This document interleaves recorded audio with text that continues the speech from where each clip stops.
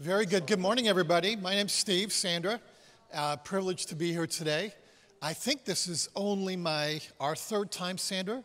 We were in this building once, and we were in your prior building once. So we don't get to be here too often, but really glad to be able to be with you. Thank you to all the Smith families for having us here and hosting this conference. I absolutely enjoyed being able to come to an event and just be at an event.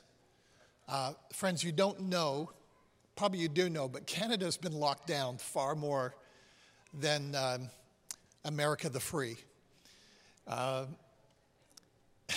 We're not allowed to, we have to wear a mask indoors in all public buildings. In our churches in the city of Toronto. Outside of Toronto, it's different, but in the city of Toronto, we are told not to sing out loud. You can sing to yourself, not to yourself, but to the Lord quietly, those kind of things. And it's just been a real pleasure to be here and not to have to wear a mask unless you wanted to, and to be able to belt your songs out, to be able to sit with people, to be able to hug with people. The first person I've hugged legally in like 2 years was here. So anyways, glad to be with you, friends. If you haven't been here for the weekend, I want to encourage you to go to the Raleigh, is it YouTube channel? Facebook page? Last night's session. Are all the other sessions there, or are they going to be there? Not sure. Anyways, John Arnott began Thursday night talking about the anointing. I'm going to sort of jump on to part 2 of what he talked about. And then Chris Vallotton from Bethel, his 2 talks, as the Microsoft girl was just sharing, was all about we are lights. We are carriers of the anointing, and we're designed to shine where we are. And unless an angel tells you to quit your job, never quit your job. Do what the Lord's called you to do. Be in business, be in education, be, all those different kind of things. I think it's only 3 of every 100 followers of Jesus gets paid to be a follower of Jesus, like in a church and a Christian ministry. The rest of us get higher salaries to do other stuff, yep? So be blessed in all those different kind of things. So that's what Chris was talking about in Chris's way. Amazing wisdom all the way through. And then last night, Heidi Baker was talking about that passage in the Old Testament where a widow with 2 sons is facing extreme poverty, and a prophet says, what do you have? And she goes, well, I just got a tiny little bit of oil, and that's it. And then my boys are sold into slavery. And you remember the prophet said, gather every single pot you can get and start pouring the oil. And Heidi didn't really push into that story, but the Bible says that it paid off her debt and gave her enough to live on moving forward. And I was just thinking about that last night. Olive oil.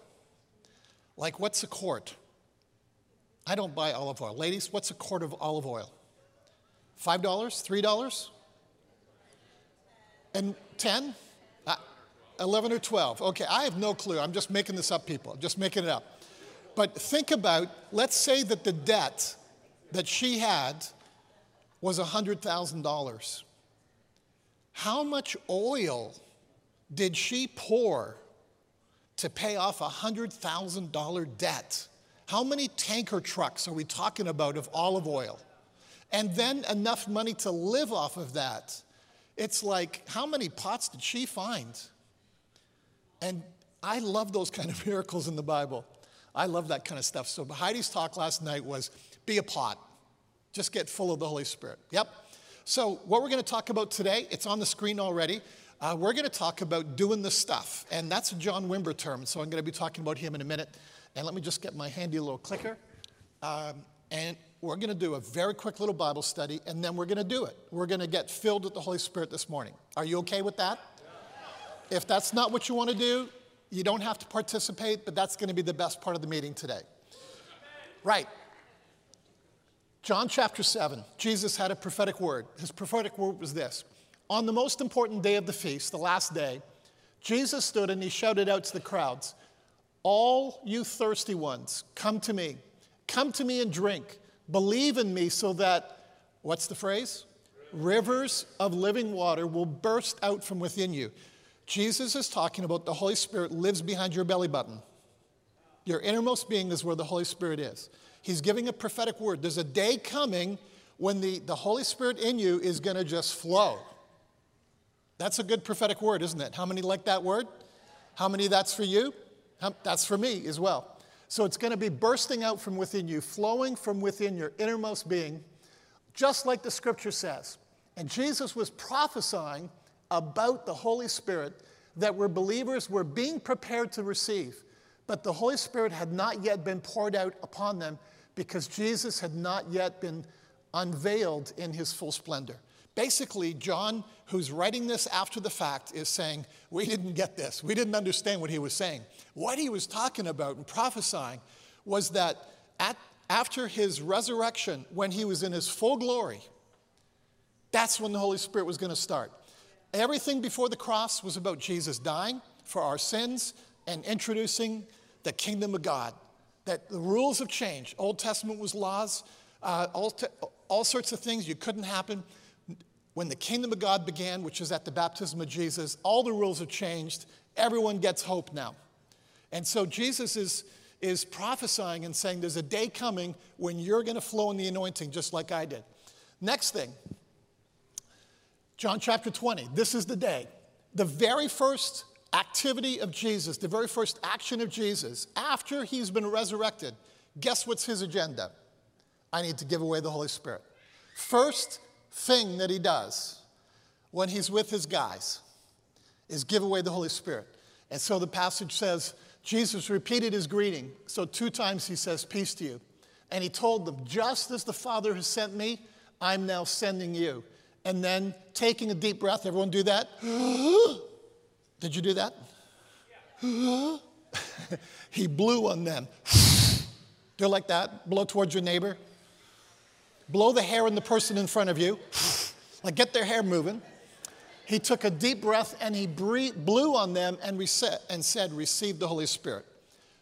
I would really have appreciated if there had been one more verse to this chapter to say, what did it look like? We have no clue what it looked like. But I'm quite sure, friends, that if Jesus was to release the Holy Spirit on you, it's going to look like something like you've never seen before. How many think so? And the first thing on his agenda is that his followers receive the Holy Spirit. That's his heart. And he just releases it. Well, Jesus is around for 39 more days. And then on the last day, the 40th day before he ascends to heaven, now there's a meeting of 500 people. It's the largest of the 10 meetings that he has, the 10 connection points that he has with, sometimes it's just one person and sometimes with a group. And the largest was on day 40, the very day that he's going to go to heaven. The 500 don't know that. And here's what he says. By the way, included in the 500 are 10 of those disciples that have already got 1 dose of the Holy Spirit. How many? I'm not going to ask about vaccinations, but in Canada, everyone's getting 2 doses. We don't have Johnson & Johnson. 1 dose will do you. We need 2 doses, at least in Canada. Jesus instructed them. His last words. They don't know that in a few seconds he's up to heaven. Don't know that. 500 people. Jesus instructed them, don't leave Jerusalem, but wait here until you receive the gift. Ooh. What are we talking about? We're talking about the Holy Spirit, aren't we? Stay here until you receive the gift that I told you about, the gift the Father has promised. For John immersed you in water, but in a few days from now, you will be immersed in the Holy Spirit. Ooh. Turned out, it was 10 more days after this that Acts chapter 2 happens. And in Acts chapter 2, it says they were all filled. How many were there in that room that day? Bible says 120. So of those 500, it would appear that they're taking turns in a house of prayer kind of thing. They're pushing in. They're saying, God, send the gift. We welcome the gift. And they're taking turns potentially in an upper room. And on this particular day, on the day of Pentecost, 120 are there, and the Bible says all of them were filled with the Holy Spirit, including 10 who've already got their first dose. So now 10 of them get dose number 2 of the Holy Spirit. They were all filled and equipped with the Holy Spirit. I love how the Passion says, not just filled with the Holy Spirit, but now they're armed and ready. They're dangerous, correct? They got the Holy Spirit, the same Holy Spirit that Jesus had inside of them, inside of him.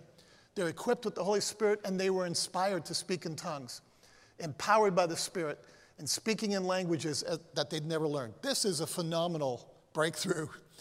I took 4 years of Greek just to be able to learn the alphabet. It's so hard to learn a language. I took 2 years of Hebrew and barely knew the alphabet in the Bible college that I went to. I grew up in Malawi, Africa. I'm similar to the Smiths. They were on West Africa. I grew up in East Africa. And so I grew up with speaking the language which was called Chichewa. It's a dialect of Swahili. And as soon as we came to Canada and we stopped talking Chichewa, it's gone. Gone. And to be able to have a known language, and the scripture talks about, like, I think 13 different ethnic groups that showed up in Jerusalem. And everybody heard in their language. Everyone who showed up to this courtyard outside that upper room, when the 120 spilled out onto the street, everyone heard in their language. And that was one of the miracles. People are going, how did they learn to speak my cultural dialect? Great miracle. I wish I'd had that in the French class in Canada. Acts chapter 2, verse 38. 120 people who are full of the Holy Spirit spill out into the courtyard. I'd been to that courtyard in Jerusalem. It would have been packed because 3,000 people are going to respond. They're going to put their hands up and say, I'm in. But there was more than that showed up. There was 3,000 out of the crowd that responded, but not everyone responded. And you got all these people that are there. And here's what it says. In his sermon, Peter goes, here's how it works. Repent and return to God, each of you, individually. Your grandparents can't get you born again. You have to be born again. Each of you must be immersed in the name of Jesus. You have to be full in. The anointed one, that's another word for Jesus, the Christ, the Messiah, to have your sins removed. That's what Murray was just leading us in a prayer to connect with Jesus. This is what Peter was preaching. And then, once you become a follower of Jesus, you can take hold of the gift of the Holy Spirit. Everyone, the moment that they give their life to Jesus, gets to opt in to what the 500 were encouraged to do and the 120 did. Every single person. This was Peter's sermon. Guys, do you like my crazy 120 friends? You see what's going on over here? How many would like that? 3,000 hands went up. He said, well, it comes, first of all, by giving your life to Jesus. You have to be all in on Jesus. And when you're all in on Jesus, then the Holy Spirit's all in you. Yep. And so that's what the scripture says. So they did that. Verse 39, for God's promise of the Holy Spirit is for you and your families, for those not yet to be born, even for everyone in whom the Lord our God calls to himself. And those who believed that sermon that day numbered 3,000. Probably 1,500 women, 1,500 men-ish. Yep. And they were all immersed in what? Friends, they had another Holy Spirit meeting outside. It wasn't just the Holy Spirit meeting inside that house for 120, but at the end of Peter's sermon, his altar call was, hands up, those who'd like to give your life to Jesus and be filled with the Holy Spirit. So if they said that 3,000 were added into the church, that means that 3,000 people also got filled with the Holy Spirit that day, outdoors. Amazing. 1995 was my very first ministry trip out of Toronto by myself. John Arnott was sending people out to go and do stuff. I was so intimidated. It was like, oh my goodness, what happens if I stand up at a church and say, come Holy Spirit, and nothing happens? Oh my goodness. So I was so afraid of that reality that I invited 2 other pastors to join me, and 3 other pastors to join me, and one of the small group leaders from our church. And so the 5 of us, and our very first meeting was in Norwich, England. Norwich is where Coleman's mustard comes from. I don't know if you know Coleman's mustard. Anyways, that's where that's from. And Two pastors have got together their churches together to host the meeting, and they have rented the largest auditorium in the whole city, which was the cathedral. And it seats like, I don't know, 2,500 people or so. And they actually had city council people working for the city that were standing at the door with clickers, like to count how many people were going in. And shock of all shock, but they filled it. And there's still people wanting to go in, and we couldn't get everyone in because the city council is going, no, you've reached your maximum capacity, fire marshal rules, da-da-da-da-da-da. And so it's like, well, what are we going to do with these 500,000 people outside? Well, my brother is one of the guys, and he's not scheduled to preach inside, and he goes, well, Mark, how about you and I do a meeting outside? Outside the cathedral is this ancient cobblestone, large public area. I don't know what's the big public areas where would you have a parade if your sports teams won? The the Hurricanes hockey team, if they win, where are you going to celebrate? Downtown where? The Market Square? Okay, wherever that is. Just think of the biggest outdoor area for people to gather. Well, in Norwich, it's outside the cathedral. And here's my brother leading an outdoor meeting and saying, come Holy Spirit in public. And people are falling on the ground in Cobblestone Square. And guess who is the catchers? The police officers. That's their job. There's a big gathering. The newspaper that morning said this: Toronto blessing is come to Norwich. And then it said this: good or bad? Question mark. Everyone's going to go to church for that. Figure out, is it good or bad? Yeah. It was in the public. And the more people that are falling to the ground, my brother said, the more people were getting born again. They're looking at this and going, that's real. I want it. And so 3,000 people, friends, that day gave their lives to Jesus. Well, it goes on. Acts chapter 3. Peter and John now, at some point later, they walk into Jerusalem. You remember this story where there's this lame guy at one of the gates, and they minister to him, and he stands up, and everyone's freaking out. Oh, my goodness. How did Larry stand? He's been lame for 38 years. What's going on here? And everyone sees Larry bouncing around. He goes to the temple with Peter and John, the largest public gathering space in Jerusalem. And the guy's there, and Peter and John preach again. It's the very same sermon of Peter. He hasn't got notes yet. He hasn't figured this out that probably you should have a sermon in your back pocket. So it's the very same sermon as Acts chapter 2. Here's the part of his sermon. And now you must repent and turn back to God so that your sins will be removed. And so that, look at this, times of refreshing will stream from the Lord's presence. What's he remembering? John chapter 7, out of your innermost being, those rivers of living water. He's talking about the Holy Spirit, isn't he? He's basically saying, would you like to do a miracle like this, like we just did with Larry, who hasn't walked in 38 years, who's jumping up and down and bouncing around like Tigger from Winnie the Pooh? Would you like to do that kind of stuff? It's easy. Give your life to Jesus, get filled with the Holy Spirit. Who's in? And the Bible says all sorts of people put their hands up. And verse 4 is the conclusion of that passage. It says, yet there were many in the crowd who believed in the message, bringing the total number of men. They're not even counting ladies anymore. The total number of men now is 5,000. So if there's 3,000 that got born again in Acts chapter 2, let's say 1,500 men, 1,500 women, well, it's a big jump to go from 1,500 to 5,000. This is a huge crowd. And they're doing Holy Spirit ministry publicly. And the more they do it, the more people are opting in. I want to be part of that. I would love to be able to see God use me. Remember, friends, when Jesus got baptized and he was filled with the Holy Spirit, a new day started. It's called the Kingdom of God.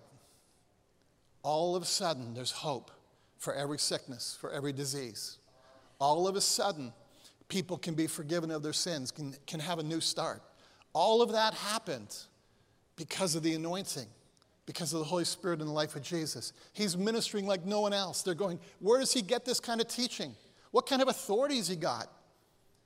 Well, friends, it's the Holy Spirit. It's completely the Holy Spirit in the life of Jesus. Let's keep going.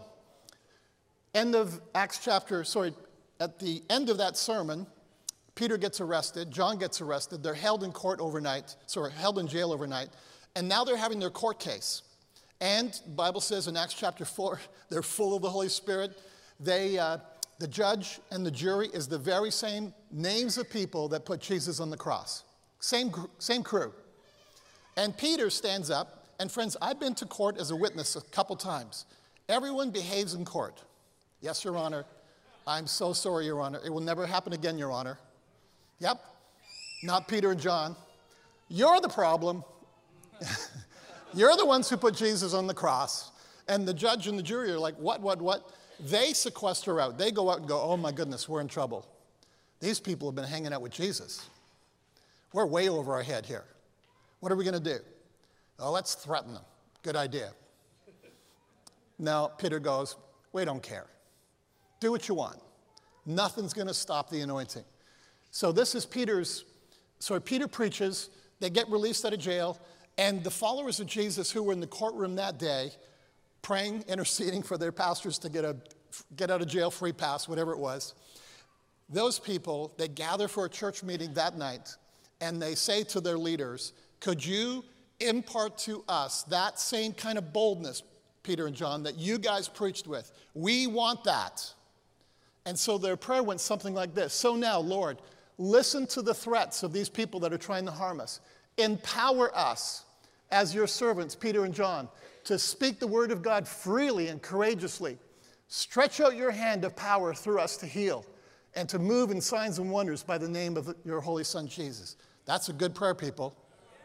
How about you say that with me? How about you stand? Let's say that with me. We're getting ready for the big finish here, friends, just to let you know. Say this with me. It's just verse 30. Stretch out your hand of the power through the, sorry, did I say that right? Stretch out your hand of power through us to heal and to move in signs and wonders by the name of your Holy Son, Jesus. Yeah? Look what happened when they prayed that. And as they prayed, the earth shook beneath them, causing the building to shake. That's a good prayer, people.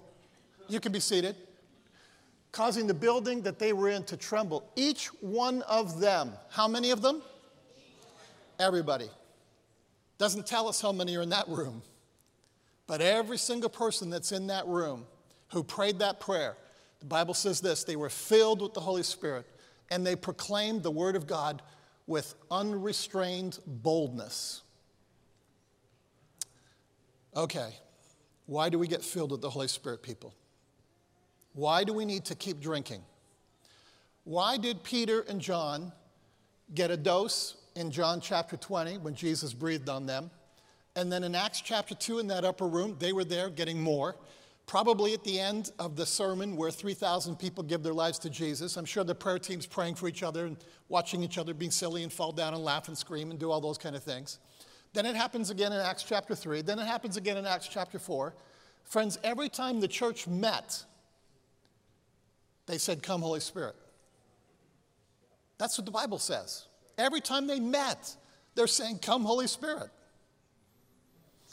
Years ago, in Toronto, if you don't know some of the recent Catch the Fire history, in 1994, the Holy Spirit visited our church through an American pastor from St. Louis by the name of Randy Clark. He's one of our heroes. And Randy, at the end of the meeting, Sandra and I were not there. We were good Baptists at the time, so you don't go to those kind of meetings. And Randy, at the end of the meeting, basically said, come, Holy Spirit. And 120, 130 people in the room, without anyone laying hands on them, a bang took place, an audible bang, and everyone was on the ground. There was a Bible study through a back room led by one of our pastors, Mary Audrey Raycroft, and she came in like a side door, looks around and sees John and Randy up at the front, and they're like, what just happened? She's heard the bang, and she sees everyone on the ground writhing, laughing, crying, sobbing, and she actually thought that there'd been a gas explosion in the room. And then her jaw dropped, and she couldn't talk for 3 days, which is probably the best miracle of that day because she's a talker. Yeah, that's what happened, friends. And all of a sudden, pastors got phone calls like I did from John Arnott, phoning other pastor friends. You need to come, you need to come, you need to come. And long story short, friends, somewhere between 4 and 5 million Christians from around the world, many of whom were leaders in their churches, came to our church to have an encounter with the Holy Spirit. And from there out, not us, our friends like Gordon Robertson at 700 Club estimate that there has been 50,000 new churches started because of what happened in Toronto. Wow. That's pretty good. Why is that? Well, it's because individuals came and got another dose of the Holy Spirit, a little bit maybe like steroids, and all of a sudden they're off and running. And the truth of Jesus is right here. Acts chapter 7, Peter says this, Jesus of Nazareth was anointed by God with the Holy Spirit and with great power. When did that happen? At his baptism. He was anointed. Jesus couldn't do a miracle if he's not anointed. Can't. Can't do any miracles. He has to be anointed to be able to do what he did, and he did it. And the Bible says this, he did wonderful things for others and divinely healed all who were under the tyranny of the devil, for God had anointed him. And this is the last verse. Stand with me, friends. We're going to say this verse. John Arnott had us finish the first night on Thursday at the conference by saying this verse. I think we did it in the New King James. Today we're going to do it in the Passion. But here's what it says. Let's say it with me. The Spirit of the Lord is upon me. Say me. Me. And has anointed me to be hope for the poor, healing for the brokenhearted, and new eyes for the blind, to preach to prisoners, you are set free. I have come to share the message of Jubilee, for the time of God's great acceptance has begun. Another word for that is favor.